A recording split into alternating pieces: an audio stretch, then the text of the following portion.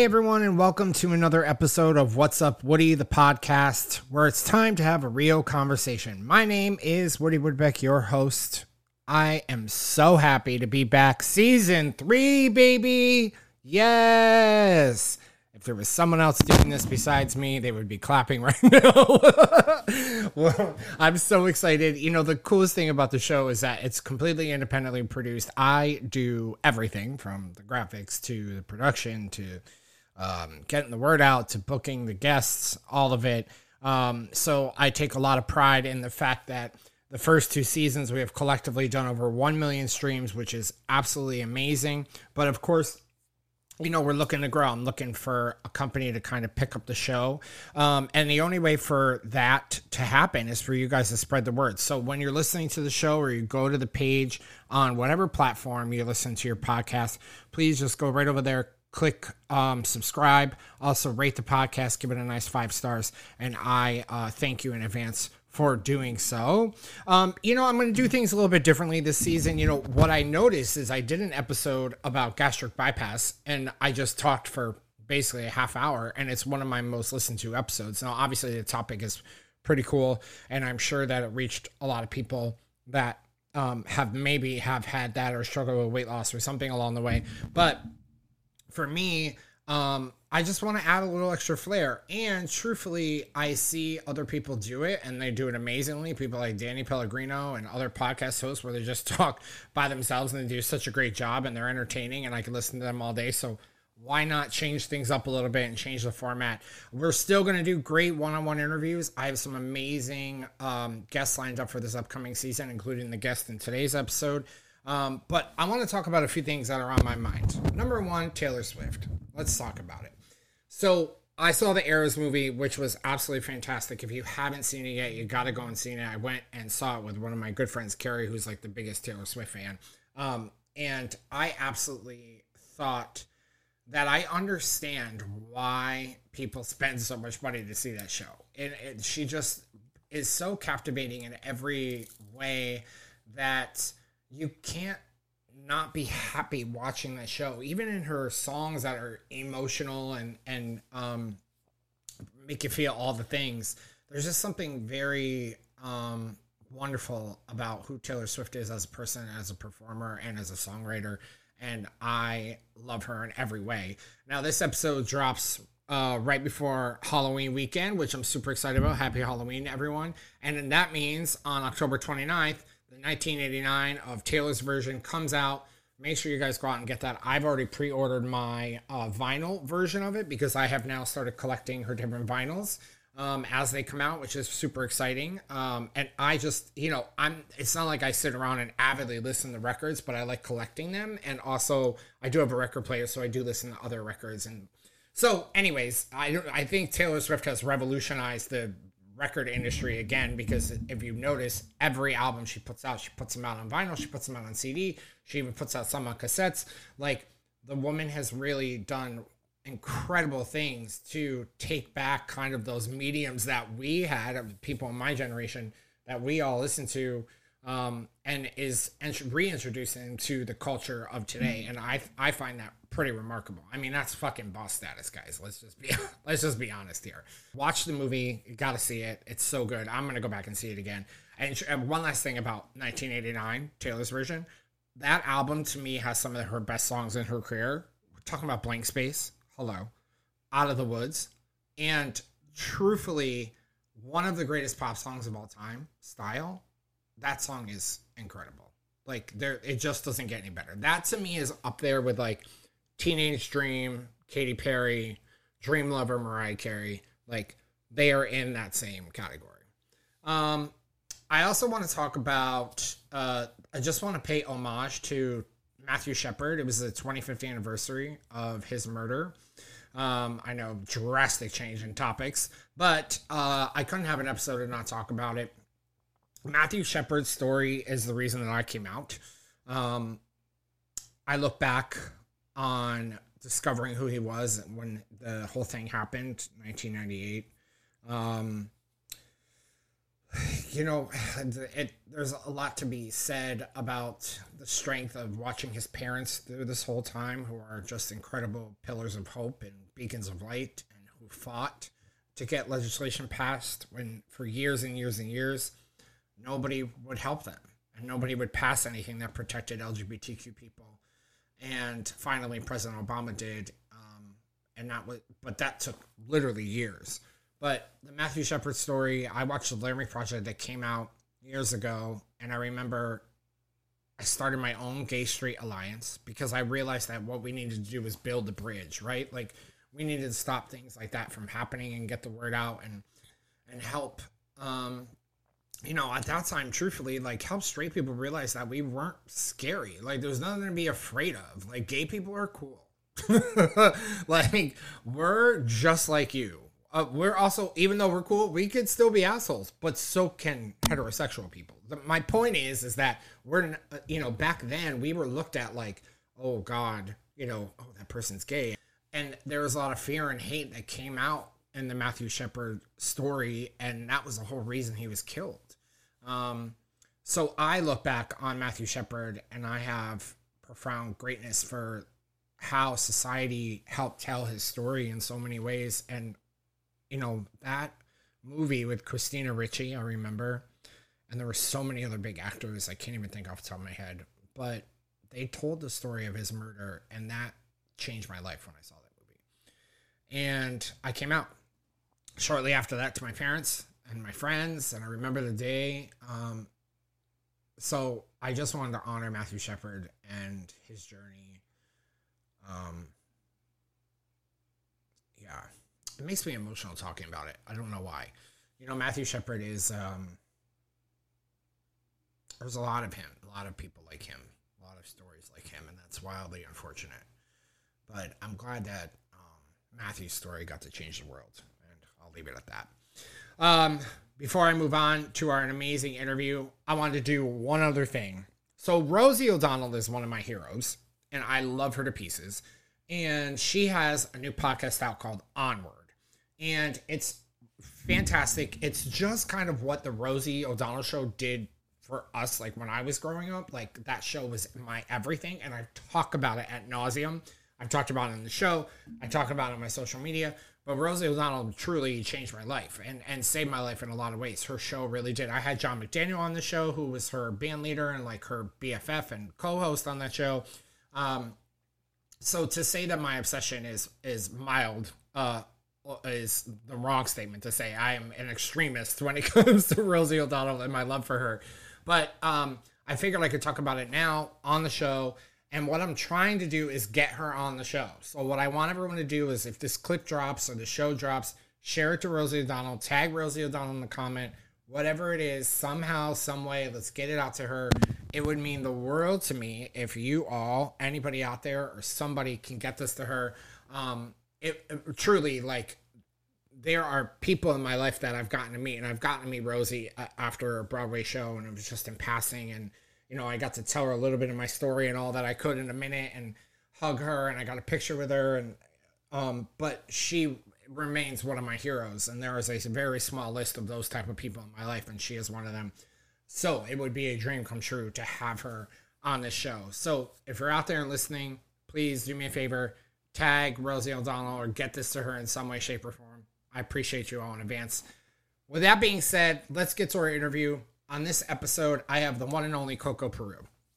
If you don't know who Coco Peru is, first of all, you've been living under a rock for many years. Number two, she's literally an LGBTQ icon, performer, drag artist, like just everything that you can envision somebody who is a trailblazer in LGBTQ rights and storytelling is exactly who she is. And I love everything about her. I recently got to see her live here in Atlanta. And if you have a chance, please go and see her.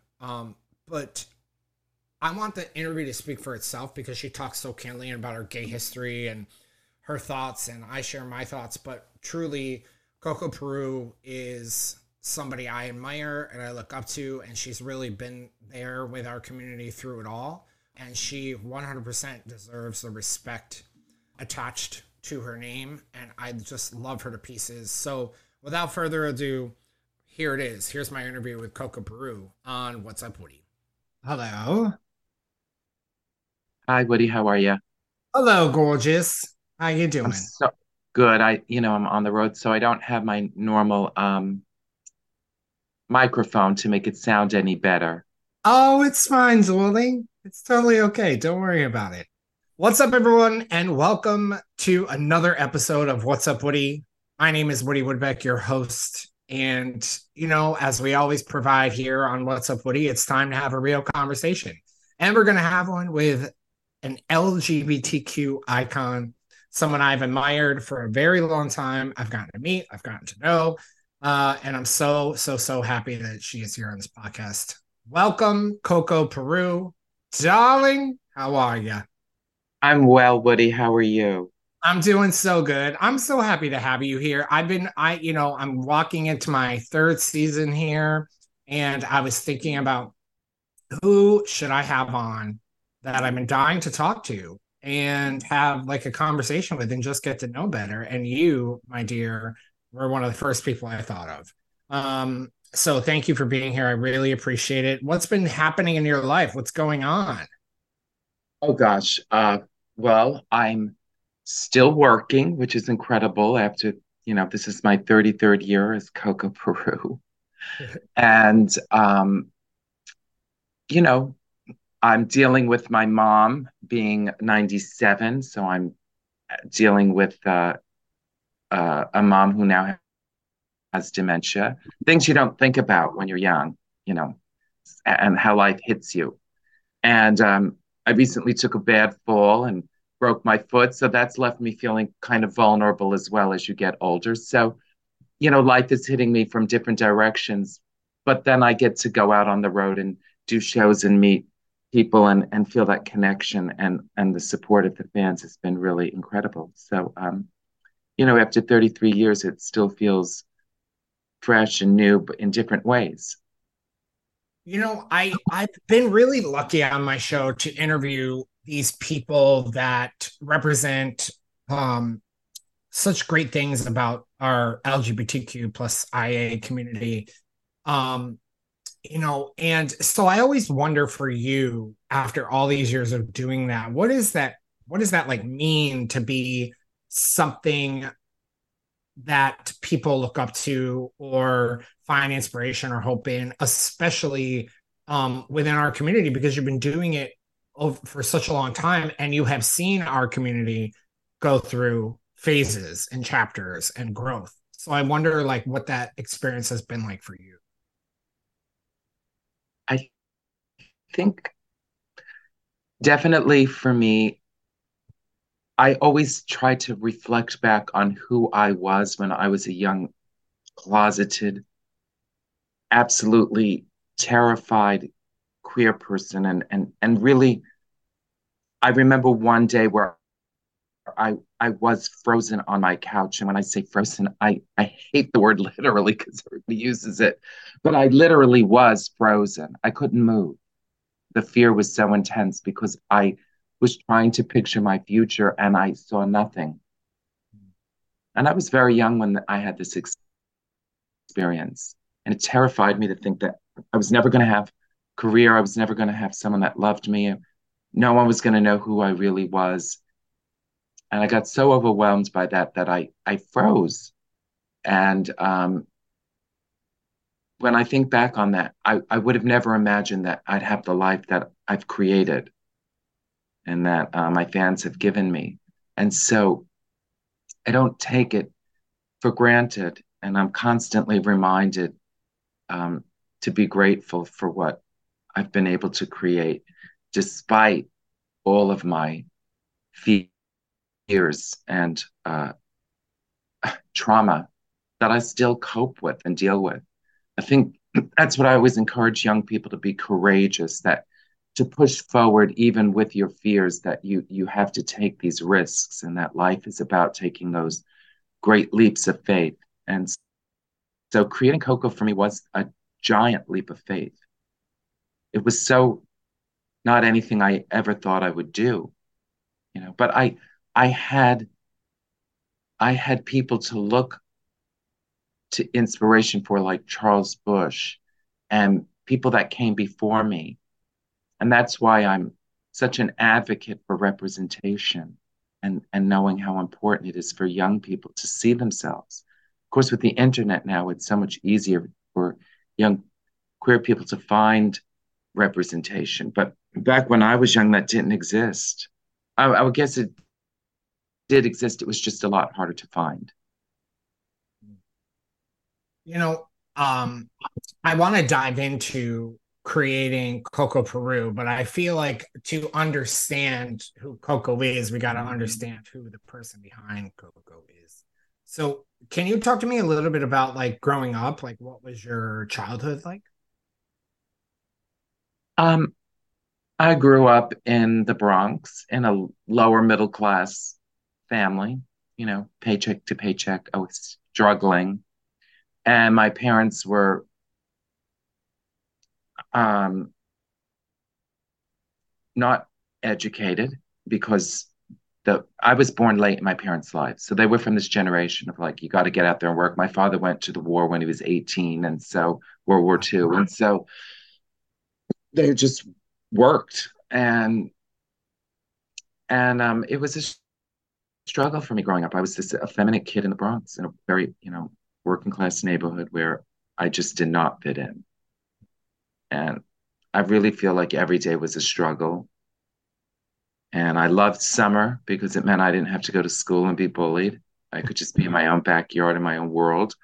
My bedroom was my stage where I lived out my fantasies of being an entertainer. And really, that's what's sort of sad is that my fantasy world was my reality. That's where I preferred to live. And um, that's great on some level that I had such a great imagination. But on another level, it's completely tragic that that's where I found my safety. Yeah. And my parents um, they were okay. Uh, they struggled, but when I finally did come out, I think the fact that they had lost a daughter, my sister, when I was born, my sister was 15 when she died. And so my parents were just desperate not to lose another child. So they were very accepting of me, despite their lack of education. Yeah. Wow. Um, when you look back, obviously today it's so different. I even think about like I'm 42 and I think about it all the time, like who I look to find someone like me. And now in hindsight, I look back and I'm like, oh man, all those formative years as a teenager, I looked to people like Rosie O'Donnell and not even knowing that she was queer, but for some reason, like, being drawn to her, um, and finding a glimmer of hope in people like, Mariah Carey and her music. I found like this weird sense of hope in, and now she's a big ally. Um, but I wonder for you, like at that time, who did you find the light in? Like because I feel like sometimes, and you can tell me in your own words, but there's a lot of darkness when we're trying to discover and feel comfortable in our own skin and who we are. So I always ask like, who was it that gave you that light? Oh, B. Arthur, Amazing. Barbara You got to know Streisand. B, right? You got to know B or you met B? Yeah. Yes, I became friends with B later on. So it was and Lucille Ball and Liza Minnelli and um, the classic people that people of my generation looked up to. I feel like I sound like B. Arthur this morning because it's still morning for me, and I had a show and I woke up very late. But those women were, like you said, with Rosie O'Donnell, they were just the women that I was drawn to, and they had a sensibility about them. And of course, as you grow up and you realize they were surrounded by gay men who were informing them as well. And it, it just makes me laugh that B. Arthur's best friend was Charles Pierce, a drag queen. And so, who I discovered on an HBO show. He was doing his one person show on HBO. So I think that those women had a sensibility about them that is on some level queer. Mm-hmm. Not that they're queer themselves, but that they were connected to our community on some level in ways that I didn't understand as a child, but I was picking up on something, some sort of energy that they had. And I think queer people, because we're so sometimes out living outside the box, we develop these receptors, these extra sensory, receptors that can pick up on these things. And we're very sensitive to those people that ends up are our allies. We just know it on some level. And, I just recently I was doing my show in Palm Springs, and Lucille Ball's daughter was at my show. And I said to her, I said, her name is Lucy Arnaz, by the way. But I said to her, I said, when your mom died that day, I was young, but I remember weeping because I really believed that one day I was going to meet her and become friends with her. Like I just believed that. There was no question about it. And she said, well, someday you will. I thought that was so sweet. That's a kid. I did get to meet, and become friends with the author. Became friends with Liza Minnelli. I'm not friends with Barbara Streisand, but I was introduced to her. And so, as a gay kid and who dreamed of meeting these women, to have that become my reality because I became a drag queen, is just such a gift from the universe to let me know that I made the right choice by taking that big leap of faith and creating Coco. Yeah, it's interesting when you look back in hindsight, and realize that, and in so many ways, and I'm a spiritual person, in so many ways, it's like whether we realize it or not, we're always kind of exactly where we need to be, or the things are given to us in ways that, from my experience anyways, the things that were lights and darknesses kind of always paved that path for me in whatever way. And I'm exactly where I need to be now today because of that. When you look back, what in your mind made you think, you know what, I need to create a persona? And how did Coco Peru come to be? I talk about this in my new show, but I met a drag queen in Peru named Coco, who was very famous in Peru. And I couldn't believe that here I was in a gay bar where she was performing, and you had to knock on this door that was completely random.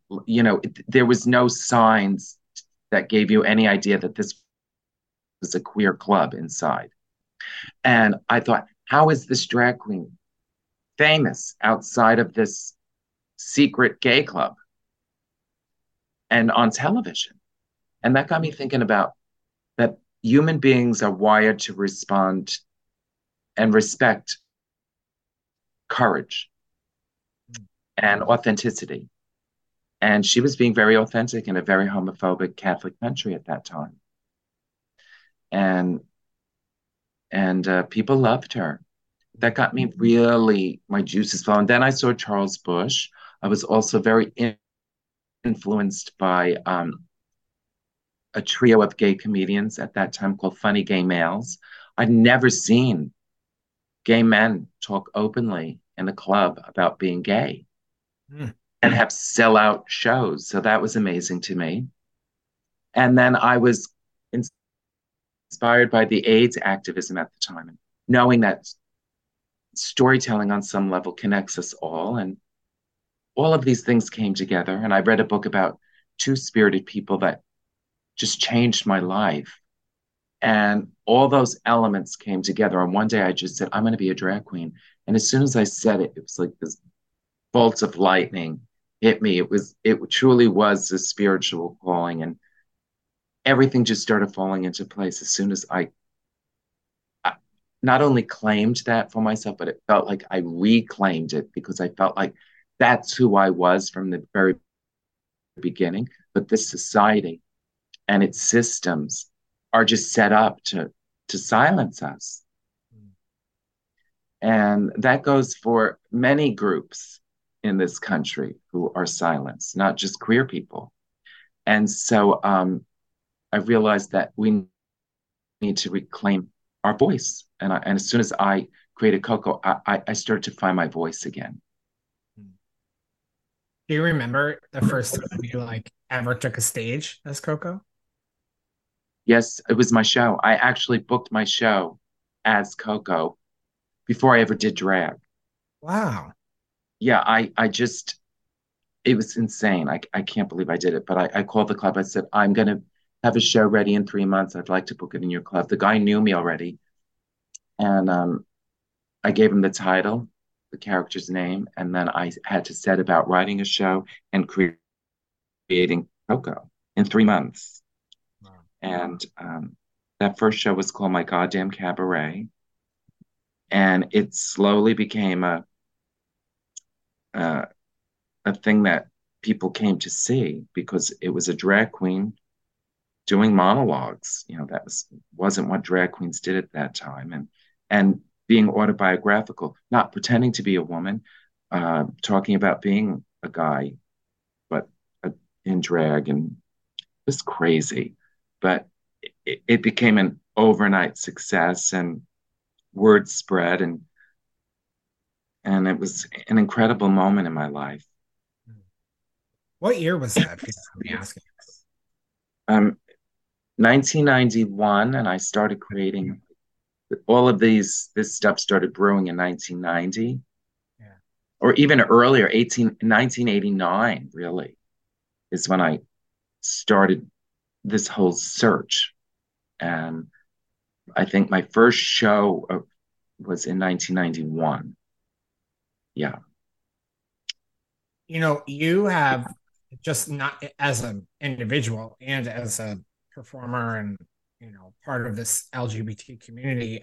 I wonder if you can give me just a thought, and we don't have to go too much into it because I know for some people it can be painful to talk about, but really what that and then we will move on to much brighter and lighter topics. But I always ask, you know, what that time for members of the LGBTQ community were like.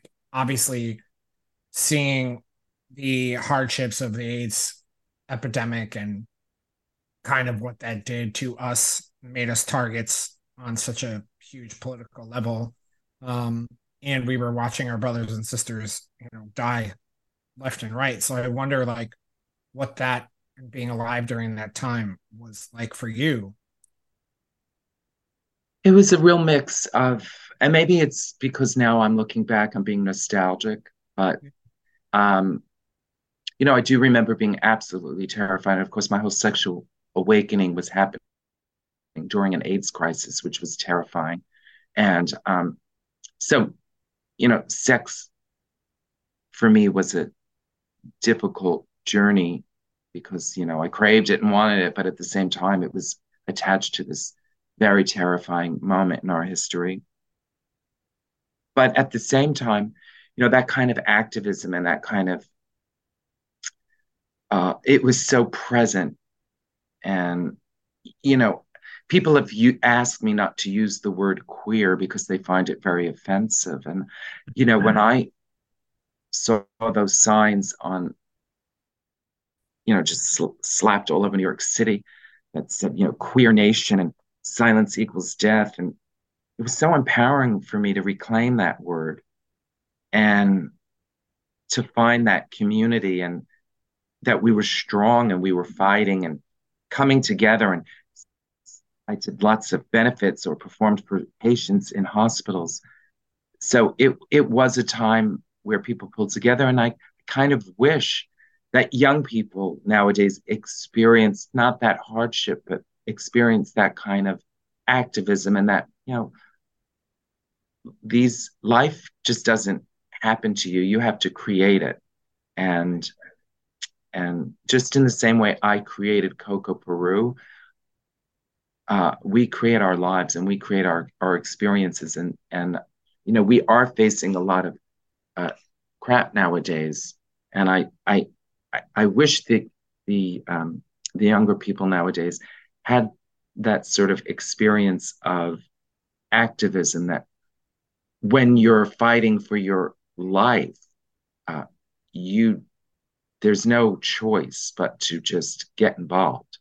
And so I guess that's why I'm nostalgic of that time, because it did force young people to get involved, and not all young people, but I mean, certainly there was a large group of young people, and I wasn't even in ACT UP, although I did go to a meeting. But ACT UP is what inspired me to create Coco Peru. Sure, sure.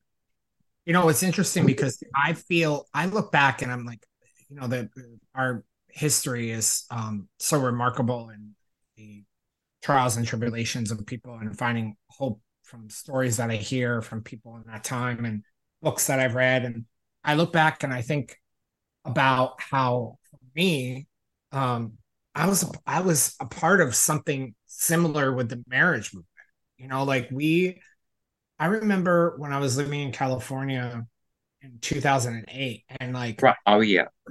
Creating a PSA for the No on Prop 8 campaign, and like calling all my celebrity friends, Kathy Griffin and all these people. And I was like, I'm going to do this video. I need you to be in it. And, 8 times out of 10, people said yes. And then there were those 2 times where people are like, sorry, I just can't. I can't go on public record supporting gay marriage. And Yeah. that was crazy to me, because I was like, first of all, you live in California. Hello. Secondly, like, what are we doing in 2008 that we are still having to fight for that? And then I remember that night we were celebrating Obama winning, and then the fear really started to sink in, where I was like, wait a minute, is Prop 8 going to pass, or are we really going to have to do this again? And that next day we gathered in West Hollywood and we marched to the streets. I was there. Yeah. Oh yeah, yeah, yeah. Then And that exactly parade, that march, I mean, excuse me, that march went on forever and ever, because they rerouted us. Yep. And Remember, we all I was 3 factions too. The one went to yes, it was yes. And I remember we walked for so long, and I have this bad leg. Yeah. And back then there was no Uber, and oh my God, walking home, I said to my husband, my activist days are over as far as these and especially because I remember we were walking through West Hollywood, past all the bars. Yeah. And there were all these young kids standing in the bars looking at us. Yeah. And we started shouting at them, out of the bars and into the streets, out of the bars and into the streets. Because I thought, the older people, we can't, and I was younger back then, but I remember thinking, like, why aren't these young people in the streets with us? And boy, I'll never forget that night. And I will tell you this story. Go ahead. I hope you weren't one of the people involved in this, but there was some sort of event, and I was asked to speak for gay marriage, and I was asked to speak at it. And I had just come to LA, and I was very excited to do this because it was something I so strongly believed in. And my husband was still living in on the East Coast, and I was out in LA, and I missed him terribly. And he was coming that weekend, and we were going to go to this event together, and I was going to write this empowering kind of speech for gay marriage. And then I worked on this speech all weekend and told my husband, as much as I want to be out there doing things with you this weekend, I've really got to work on this. And then all of a sudden I was called that weekend and told I was no longer going to be speaking, because there had been some important people that were now attached to it. And so because those celebrities were going to be a part of this, the press was coming, and I was told they didn't think it would be a good idea to have a drag queen scene with these now important people that were coming, who weren't even gay. Sure. And I thought, what do they know about gay marriage more than I do? And it really struck me that, like, how the LGBTQ community can sometimes turn on its very own, which is even worse than just other people outside of our community being ignorant. And I can't tell you how many times I've experienced that within my whole career is littered with those moments. And so I really told that poor person off, and he was just the person delivering the message to me. But I did tell him, I said, this is the very reason we will lose, because you people turn on your very own. And even when there were people in our community saying it's not the right time for gay marriage, we've got to play our cards right. It's not the right time. I was like, that is bullshit. The time is now. It's my moment. I'm not waiting around. In the same way I claimed Coco Peru for myself and didn't wait for the right moment, I forced myself on the world. And I rode the trains in New York City in full drag, forcing myself on people. You're going to look at me and you're going to respect me. And if you can't respect me, then that's your problem. But anyway, I'm going off. It's just wild how our own community can turn on those of us, trans, leather, all of us that live outside that little box within the queer community that believes that we have to represent in a certain way. You can't be too Black, you can't be too sassy, you can't be too this.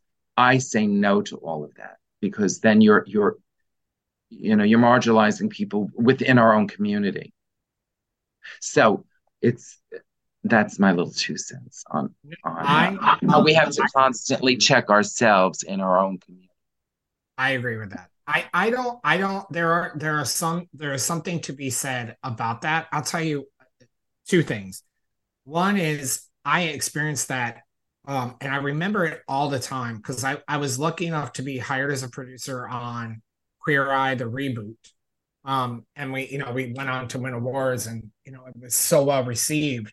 But the entire time making that show, Coco, honestly, I kept saying to myself, are the gays going to hate it?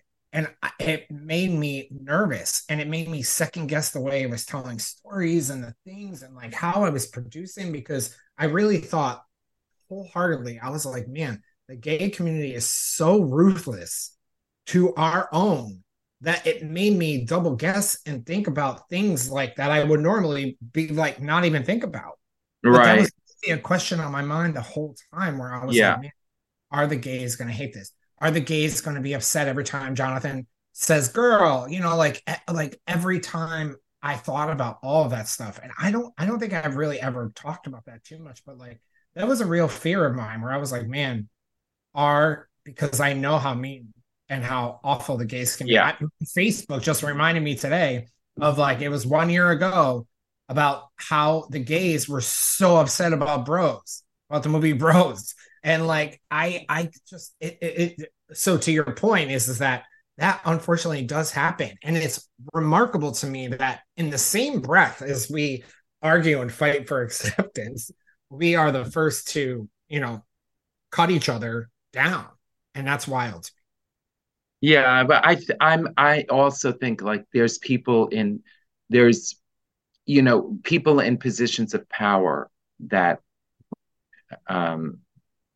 and so I've experienced a lot of that. I remember when Logo was first being talked about and whatnot. I was very excited to finally have a gay channel and whatnot. And I went in and pitched shows to Logo and was told we're not doing drag. And I just like, what? And now to see the shows that are on television that I basically pitched many, many, many years ago, it is kind of like, wow, I was just maybe a little bit ahead of my time. But, to hear people in positions of power just disregard you or tell you there's already a drag queen on TV. Like, wait, would you say that to any other person? Like, there's already one of you on TV and that's plenty. That's just absurd to me. But those are the things that, I've heard. And after a while, it becomes normal. And you have to keep reminding yourself, no, this isn't normal to be treated poorly because of who you are. And so, anyway, let's move on to something cheerier. Yes. So I want to talk about a bunch of stuff because I had to write notes when I was thinking about to make sure I had a collection of thoughts and didn't sound like a crazy person. But I remember years ago, YouTube was a thing that people were discovering, and you started putting out. I felt like I was calling them like diary entries because I felt like I was watching what you might like write in your diary or something. But you would go shopping and look for things. And I still remember you went looking for the panettone cakes and something, Sweet bread. right? The sweet bread, yes. So Mhm. I remember, and I laughed so hard at that video because it was something so simple, but I felt like oddly, weirdly connected to you just for something so funny and so simple in that. And the celestial teas. So, can you talk to me about where in your mind, because those all went very viral, I remember at the time.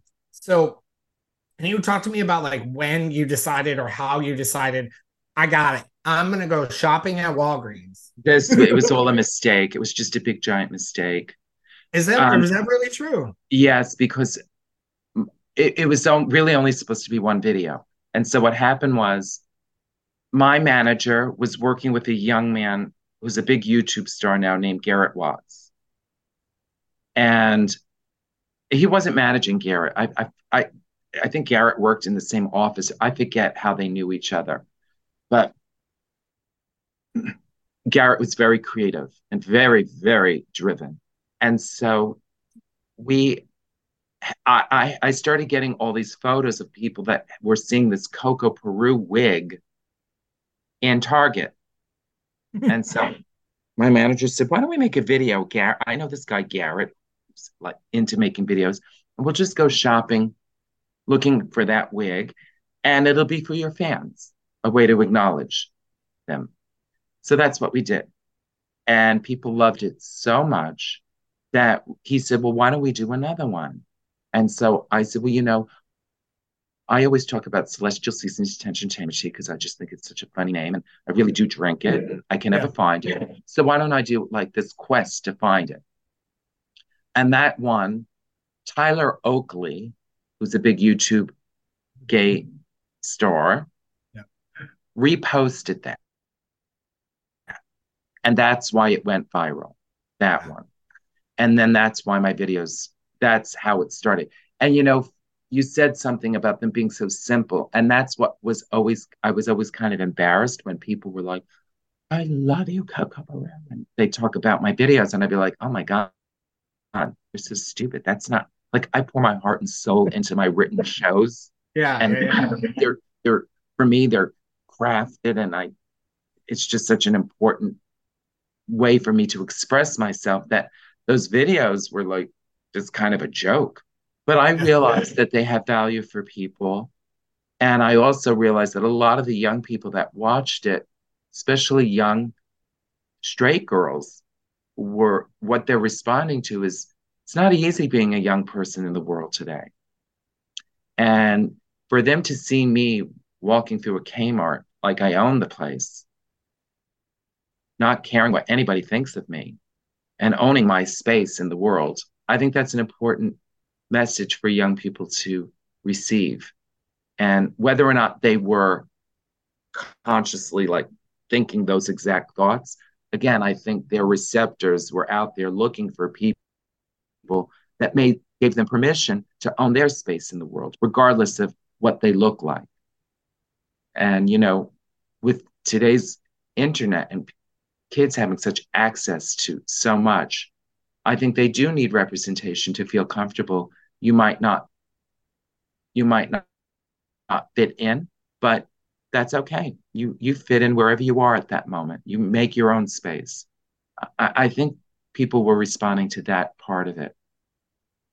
Also, I'm just, kind of just talking, I sound like everybody's annoyed ants. You know what I mean? And I think that's what people loved so much was that they were like, Very Can you be relatable. my aunt? Can you be my mom? Can you be my grandma?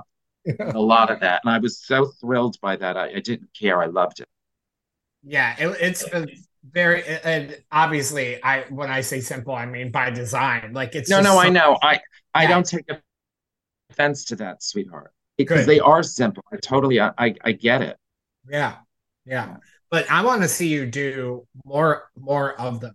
Like I You know think, what happened was that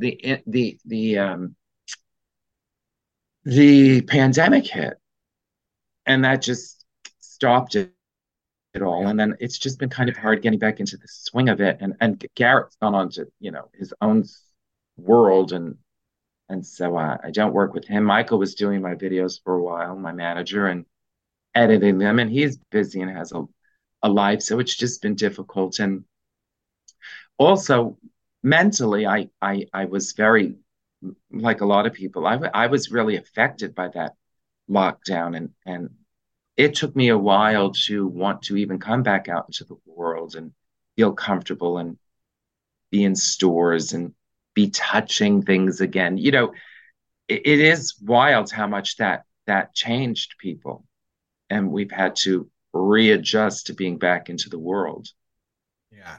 I think it's the craziest thing about it. It really made us question our own mortality and like I think that most of us probably walk through life not even thinking about that, Yeah, and well, it I had an affects. act. I'm sorry. Finish No, your no, no, thought. go ahead. I was just saying, yes, I had an accident when I was a teenager where I did die. So that pandemic triggered a lot of that, where you're just going about your life, and then out of the blue, something so big hits you that you can't believe it's happening in your lifetime.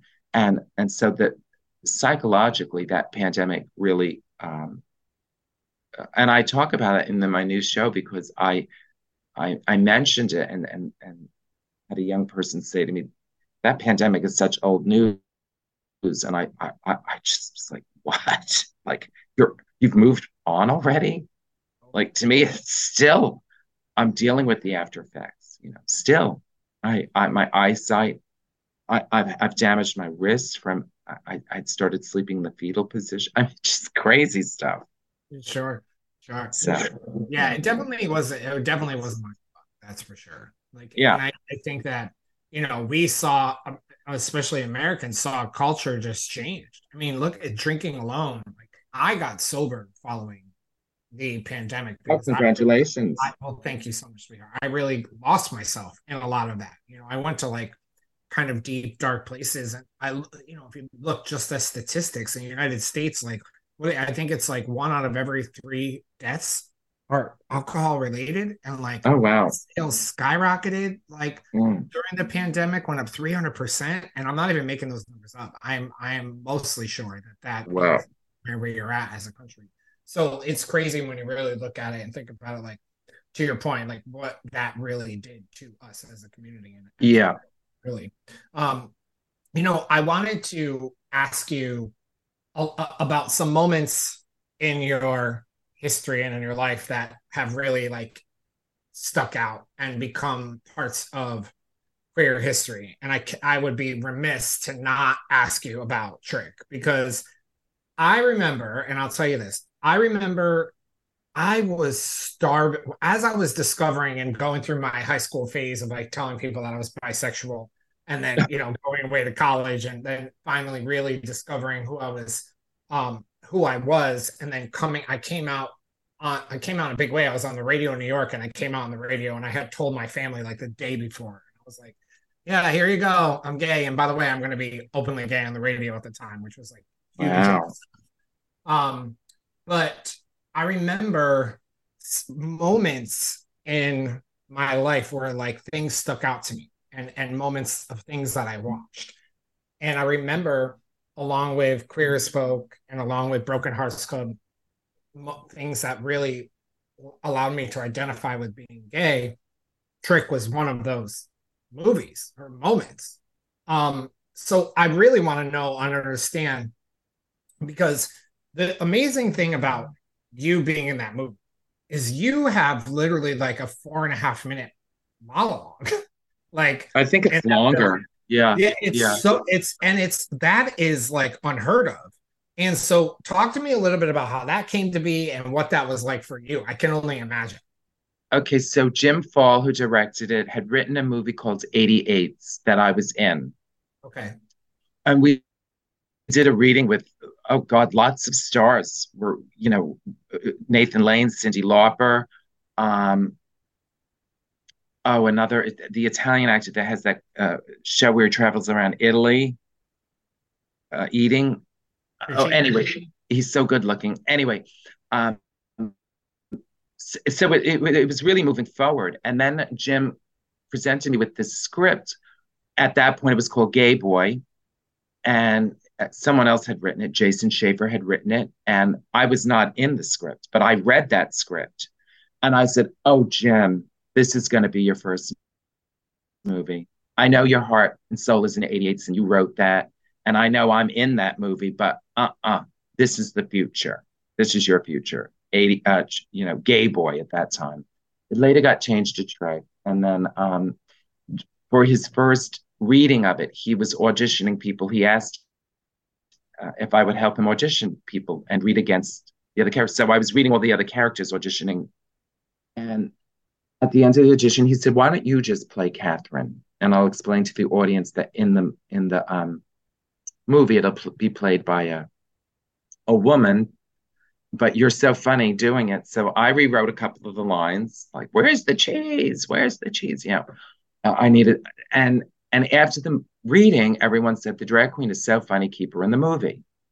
And they were like, "Well, it doesn't make sense for her to play Catherine, but we'll write a report." And so they wrote me that scene, and I said, "Can I rewrite this and make it in my voice? And can I make it funnier, basically?" And so they said, "Sure." And so I wrote that monologue with the bones of what Jason had written to get the points across. And to see my something that someone had actually said to me used on the billboard, "It's big, it's beautiful, and you're going to love it," was such a thrill, that they used a line I wrote to promote the whole movie. And it was a movie at the time that was really kind of important, even though it's silly and sweet.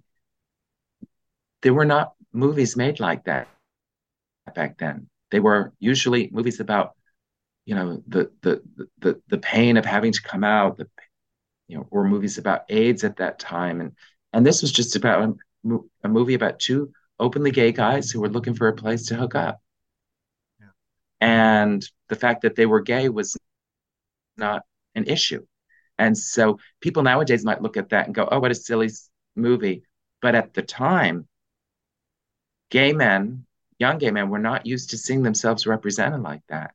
And that's why it was, I guess, an important movie at that time.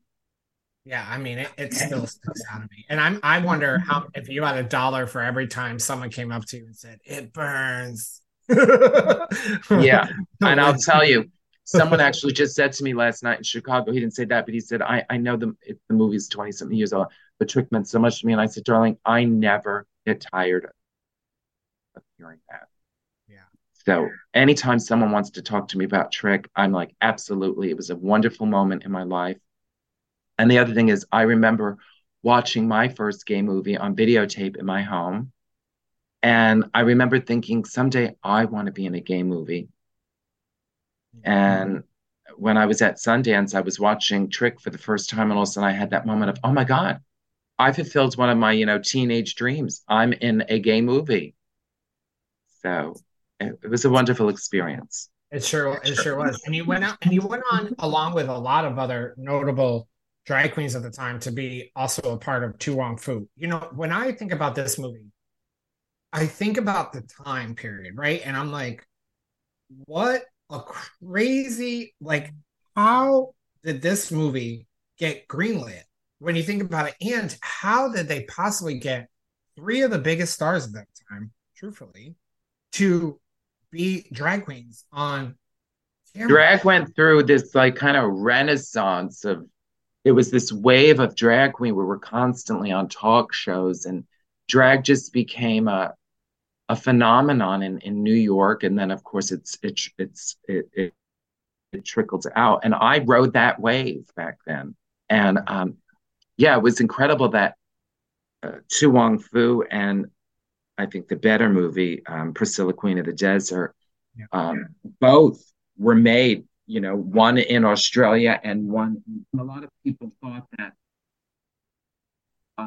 Priscilla, Queen of the Desert, that Tu Wong Fu was copying Priscilla, but that's not true because I had read the script for Tu Wong Fu um, before it ever got, before it got stars attached. When it was just a script that was sort of circulating around the city, somehow it got into my hands with the idea that you should audition for this movie and play the role that eventually went to Patrick Swayze. Because at that time, it was probably looked that it was going to be a little independent movie. And then all of a sudden it got swept up into, Hollywood. Yeah. And then suddenly Coco Peru was no longer a big enough star to carry that movie. But I'll tell you, Patrick Swayze. Humble beginnings. Humble beginnings. Yes, they were so sweet. All three of them were the best. I'm not sure how they got along with each other, but individually they were delightful. What was it like being around? Because you were on set. What was it like being around? I mean, Patrick Swayze, God rest his soul. Patrick Swayze was such a sweetheart and such a dear, kind, wonderful man who would call me at home and ask me all sorts of questions to do his homework and about drag and sort of base his character on different aspects of my life and probably some other queens that he called.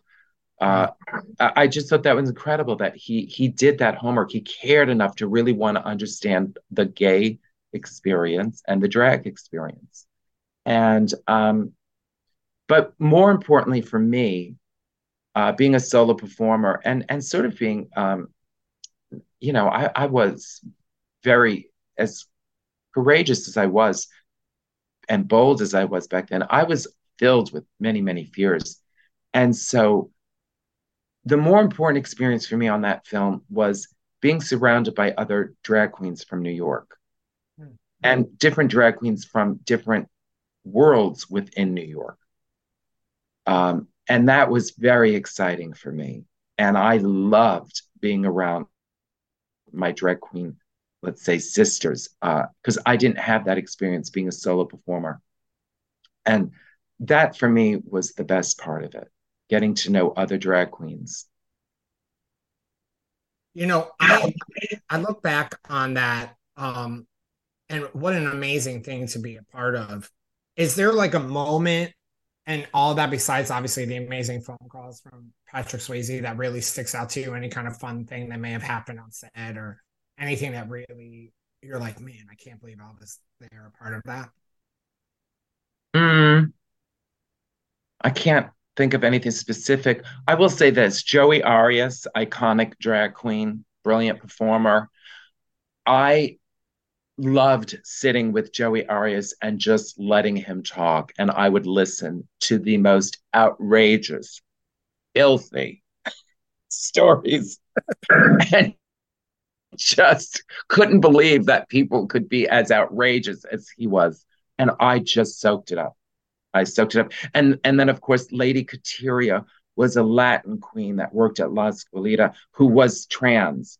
And so that was wonderful to hear her tell stories about her life and, having gone to jail and being put in the men's, it was just incredible to learn from her as well. I just loved her. And that's the other thing that, trans women and drag queens back then were a part of the same world and community and sisterhood. And I don't remember that there being a line drawn in the sand between those two worlds.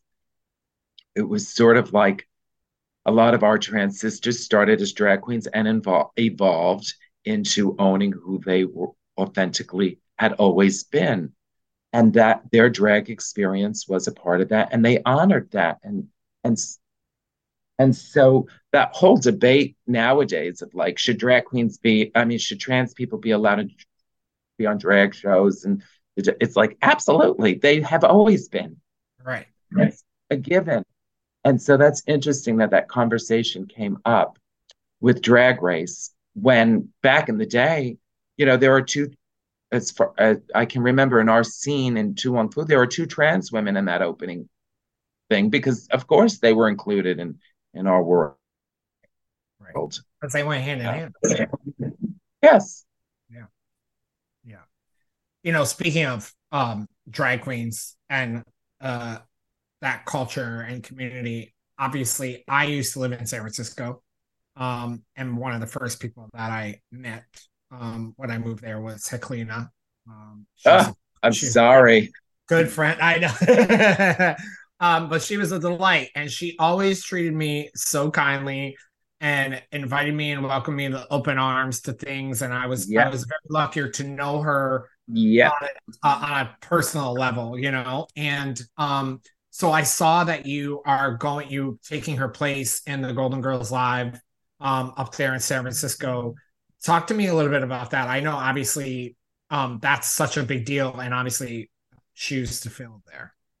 I like to say I'm filling in for her because I can never replace her. Right.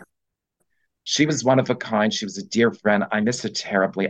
I still can't believe she's gone, and it's a huge loss for me, but I know it's a huge loss for San Francisco. When Darcy asked me to be in Golden Girls, I was visiting my mom, and usually whenever somebody asks me to do something, my initial reaction is, oh God, no. And then I will wind up saying yes, but I've got to work myself towards it. When she asked me, my initial response was yes. I felt like Heklina was on one side of me and B. Arthur was on the other side of me. And they were both saying yes. Sure. I was friends with B. I was good friends with Heklina. And it just seemed like a no-brainer. And I love San Francisco. And I will say my San Francisco audience loves me. Yeah, they should. I just feel this wonderful connection with them when I perform for them. And so I just thought this would be okay for me to do this. And I'm terribly nervous about it, but at the same time, San Francisco is just one of those cities where, anything goes. And if I fuck up or whatever, they kind of love that anyway. They sure will. The more you fuck up, the more they're like cheering. That is so true. I have to remember that. I learned that working with Peaches Christ and doing her shows that, it's okay to fuck up in San Francisco. And what a wonderful freedom and I'm a perfectionist, so I will do everything in my power to like be perfect. But to know that you can fuck up and it's okay, that's a wonderful gift to have. And that's a lesson I need in my life. That's why when I did those videos during the pandemic about appreciating the little things, I would film them once and then post it. That was my challenge to myself. But during a pandemic, I didn't need to be perfect with my words or what I had to say. I just needed to connect with other human beings. That's what was most important. And so I learned that from the pandemic, that sometimes having to be perfect isn't what's most important. That connection with other human beings is what's really most important. It sure is. And I think that's definitely another lesson that we have learned post. Yes. For sure. So obviously I'm so excited for you to go and do that. I guess how many dates are you doing that? It starts on November 30th. Oh my God. It's like a whole month. Yeah. You're at the Victoria Theater. Yeah, there's a lot of shows. It's going to be killer for me. I'm not used to working that. Well, I'm sure now that I'm 58. It's going to be great.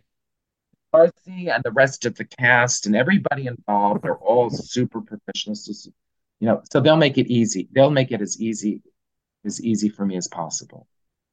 Yeah. So I'm so excited to, you know what? Before we transition talking about your tour, I've always wanted to ask. Okay, I'm an old lady, and you can put this on the air, but is there a way to pause this? Yeah, what do you need? I need to pee. Yeah, go pee. I'll get another cup of coffee. Okay, I'll be right back. You back?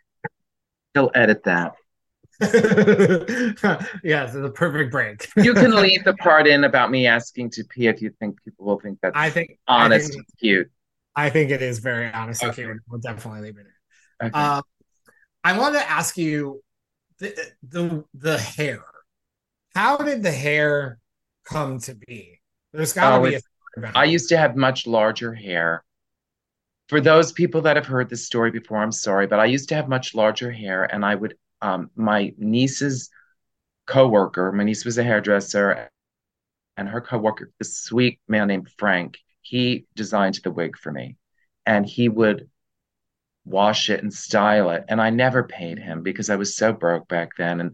And after, months and months and months, maybe over a year of him doing this, I could sense he was like rolling his eyes every time he saw me pulling up to that.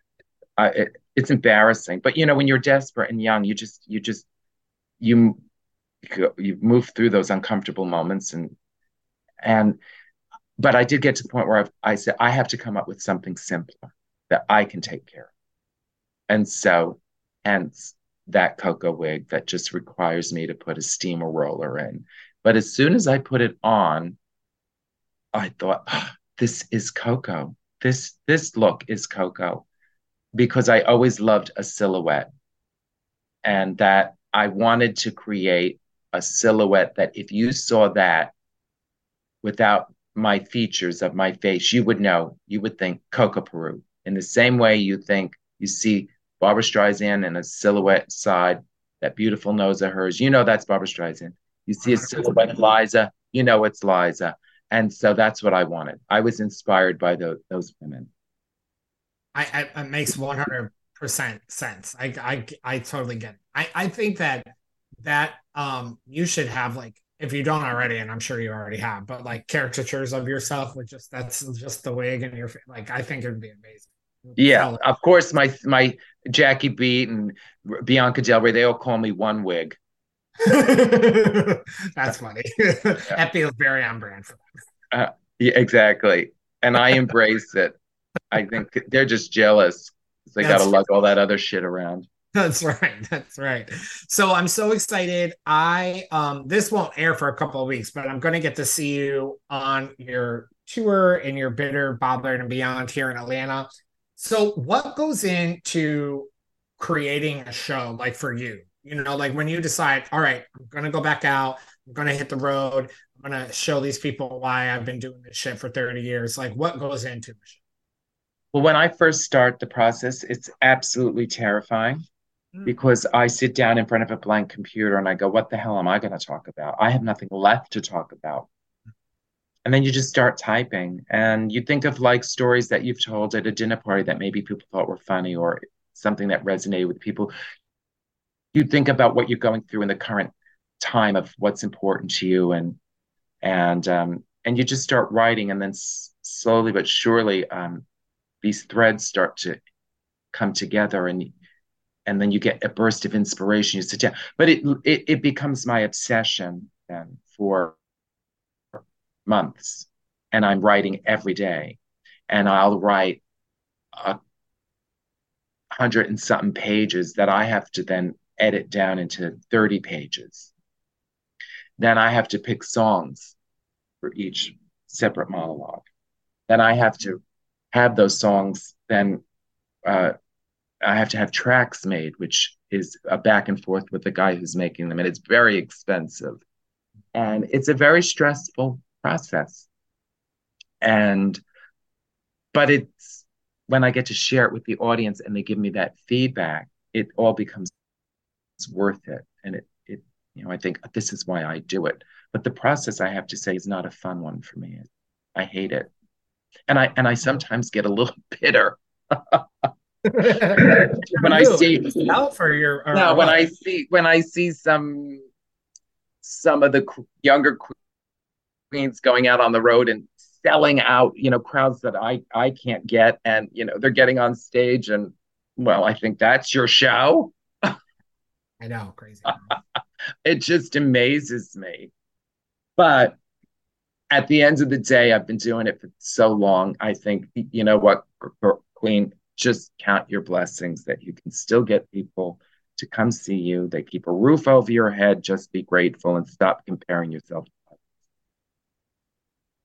I agree. And what can people expect when they see this show without giving too much away, I guess? For me, it's my gay church.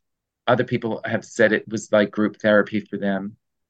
But, you know, theater for me is, and spoken word is what connects us. It's so rooted in what it means to be human and to share an experience that may not be yours, but by the end of the show, you realize on some level it is your experience as well. And we might have very different lives, but we share these very common themes that make us human. So I think people leave feeling more connected to themselves, even though I've been talking about myself for an hour and a half. They do feel connected to themselves, to a greater community. And that's what I think is missing in today's world where everybody is stuck looking at their phones. We've become very isolated. And I think the pandemic and that lockdown was a sort of a metaphor for what we've created, you know, where we just keep isolating ourselves. And I think theater is what brings us together and really makes us more human. When you first your website, tell everyone the address so they can go and check out because I'm sure you have plenty Coco of Peru dot CocoPeru.com, MissCocoPeru.com. great. And then where else are you planning on going with the show? Well, you'll see me in Atlanta. Um, I don't really have plans. I'm going to Salt Lake City to do a set in Amazing. October. Um, I'm doing it in Rochester, New York in November, Right? the Friday of Thanksgiving, because that's going to be fun to travel around. 100%. But um, and And then Golden Girls, and then after that, I'm not exactly sure what my schedule is, so I can't really give you a schedule right now. But basically, I'll go where anybody will hire me, and just spread the word of Coco. I appreciate it. That's for sure. I performed at a gay naturist event this summer. I am a naturist. I love being naked, but I didn't do the show naked, of course. But Sure. yeah, so but I performed for like 400 naked gay men, and it was the most wonderful. I did it 2 years in a row. It's wonderful. So you know, I'm open to any kind of. I performed in people's living rooms, um, theaters, cabarets. Here in Chicago, I was at the iconic Zanies, which is a comedy club. So anywhere they'll hire me, where I'll go usually. When you look back on your career and all of the amazing things that you have done, what would you tell yourself, tell a younger version of yourself? I would tell my younger version to not be so bullying to myself and also to not be so fearful of everything and everyone and to that it's okay to ask for help. It's okay um, uh, to have the doubts, but to really push through that. And I wasted a lot of years and a lot of brain energy being doubting myself, doubting my talent. And I see a lot of other people who don't have that problem in their brain, and and often I even wonder sometimes if those people, you know, they don't even have sometimes as much talent as other people I know who are filled with such self doubt, but somehow they make it because they're not worried about what people think. And so I think sometimes artists can be their own worst enemy because they spend a lot of time in their head. And so I sing a song in this new show called Yes, Say Yes. It's an old Liza Minnelli song. And I would tell my younger self to say yes more often.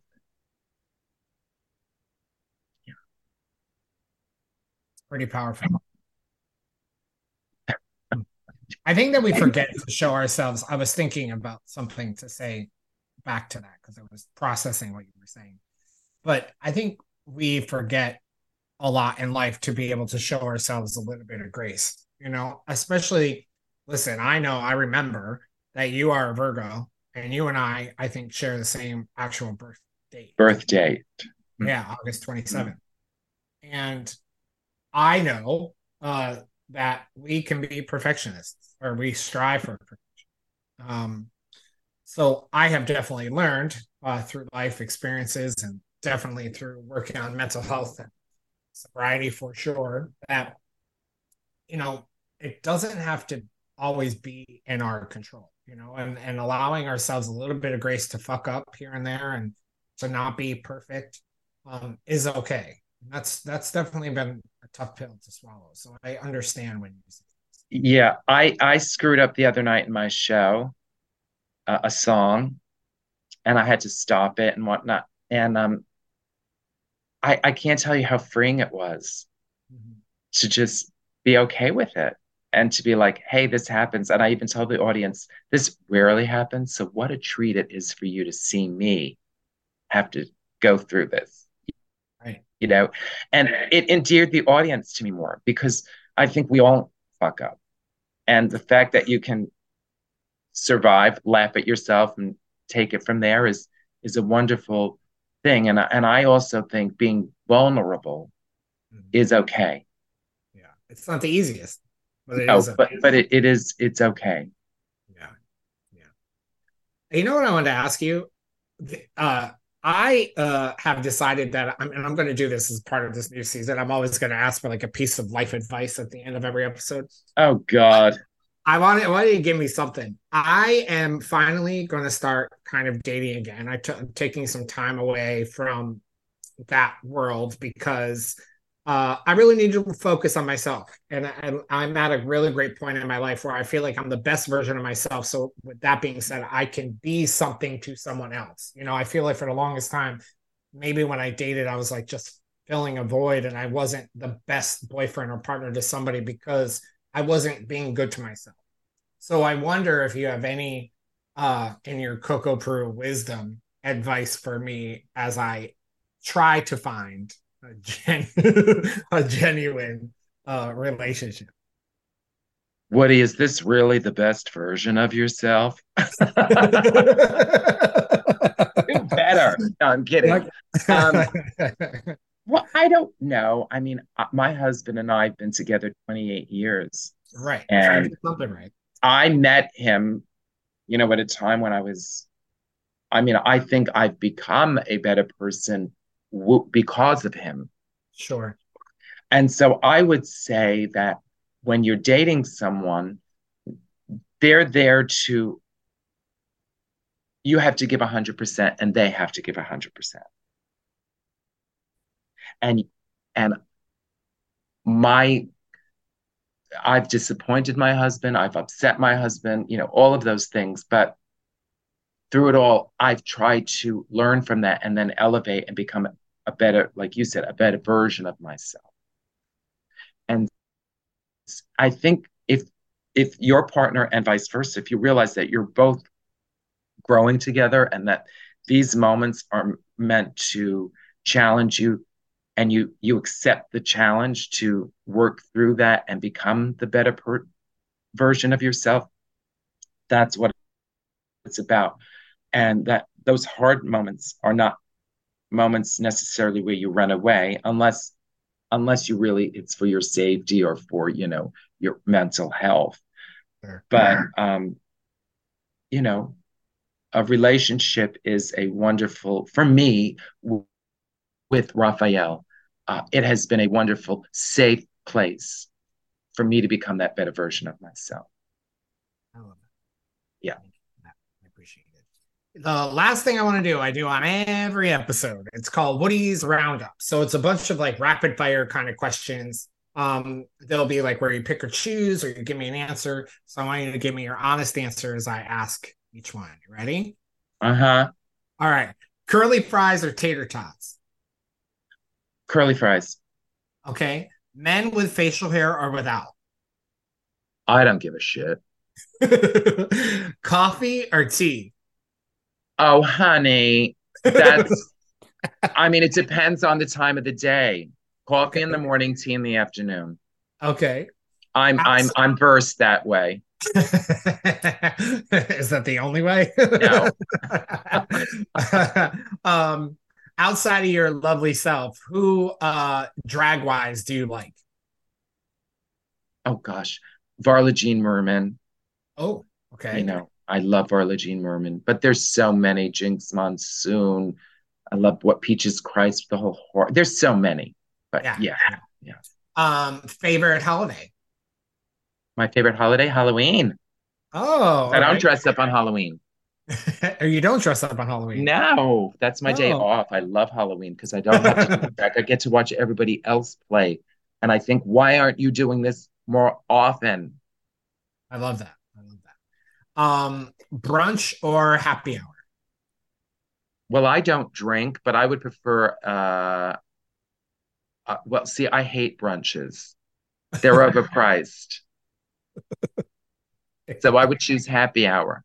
A little Okay, salted snack and a nice soda water. I agree. Best way to impress someone. Be authentic. Agreed. That's the Virgo talking right there. I had a moment on Will and Grace with Sean Hayes, and that was the lesson for me. It was a great moment where he asked me, what do you do when you're not out on the road? And I thought, oh my God, he's so fabulous, a big star. I've got to make something up to make myself. So, and then I thought, no, Coco, just be real with this person. And I sit on my couch. That's my luxury, Sean, sitting on my couch. And he went, oh my God, me too. And we hit it off and became friends because I was authentic. Yep, that's all it takes. People forget. So I 100% feel that. So Okay. good. Something you feel is overrated. Something I feel is overrated. Oh, that's a hard one. What's overrated? Like I like if I first thing that would pop in my mind Hmm. is almond joy candy bars. Like I don't think they're good at all. I think like it's overrated. Like why is that a candy I love almond joys. How dare you? bar? Of course you too. You know what's overrated? Your opinions about almond joys.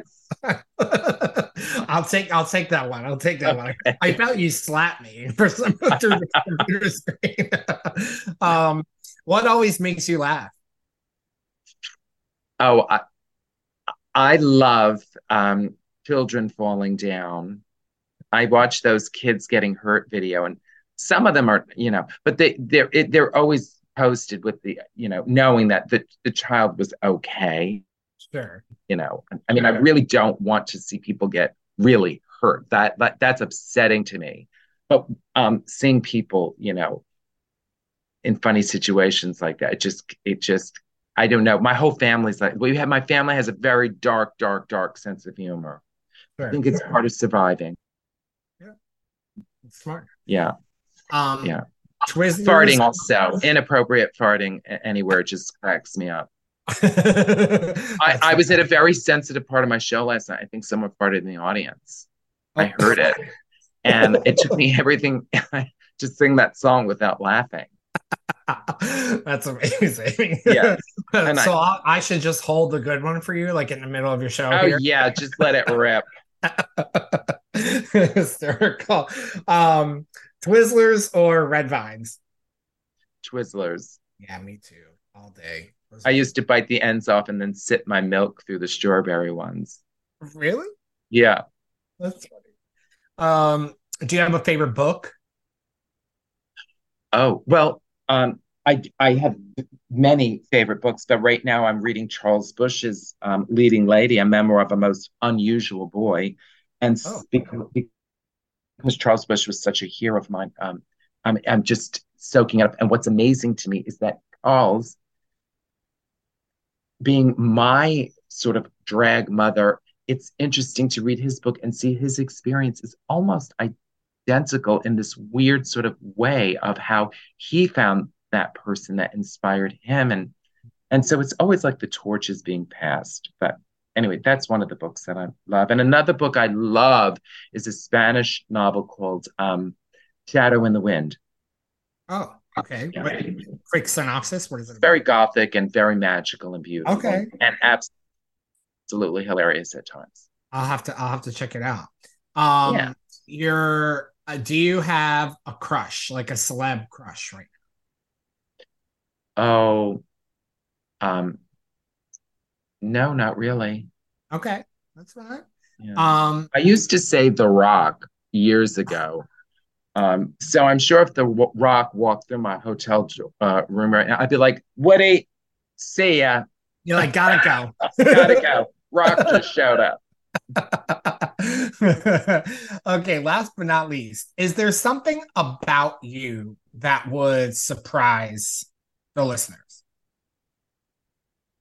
Um, well, for many years, I think I was known as this um, like nice drag queen, even though I think the videos now of me shopping show like that sort of crankier side of myself.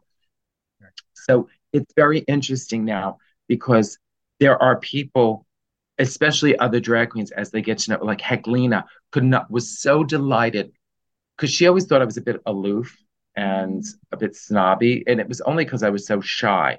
But she was so delighted that my sense of humor was so dark. Like the darker it was, the harder her and I were tackling. And then there's other people who will come to see my shows nowadays who only know me through those videos and be like, I didn't realize how sensitive and like how moving your show would be for me. And so there's those two sides of me, I think, that people find surprising. Mm-hmm. I love that. Well, I want to just say wholeheartedly, thank you for continuing to be your authentic self for all of these years and for continuing to be someone that helps lead the movement in a lot of ways, whether you're doing it intentionally or not. I appreciate you. I appreciate you always being you and being kind. And I really appreciate you doing my show.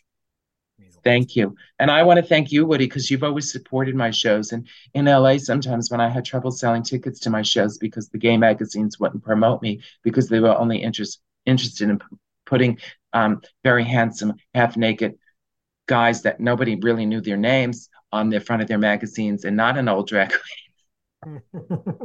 Not that I'm bitter, but you would help me out and try to get word out there for me. So I do. I've never forgotten that.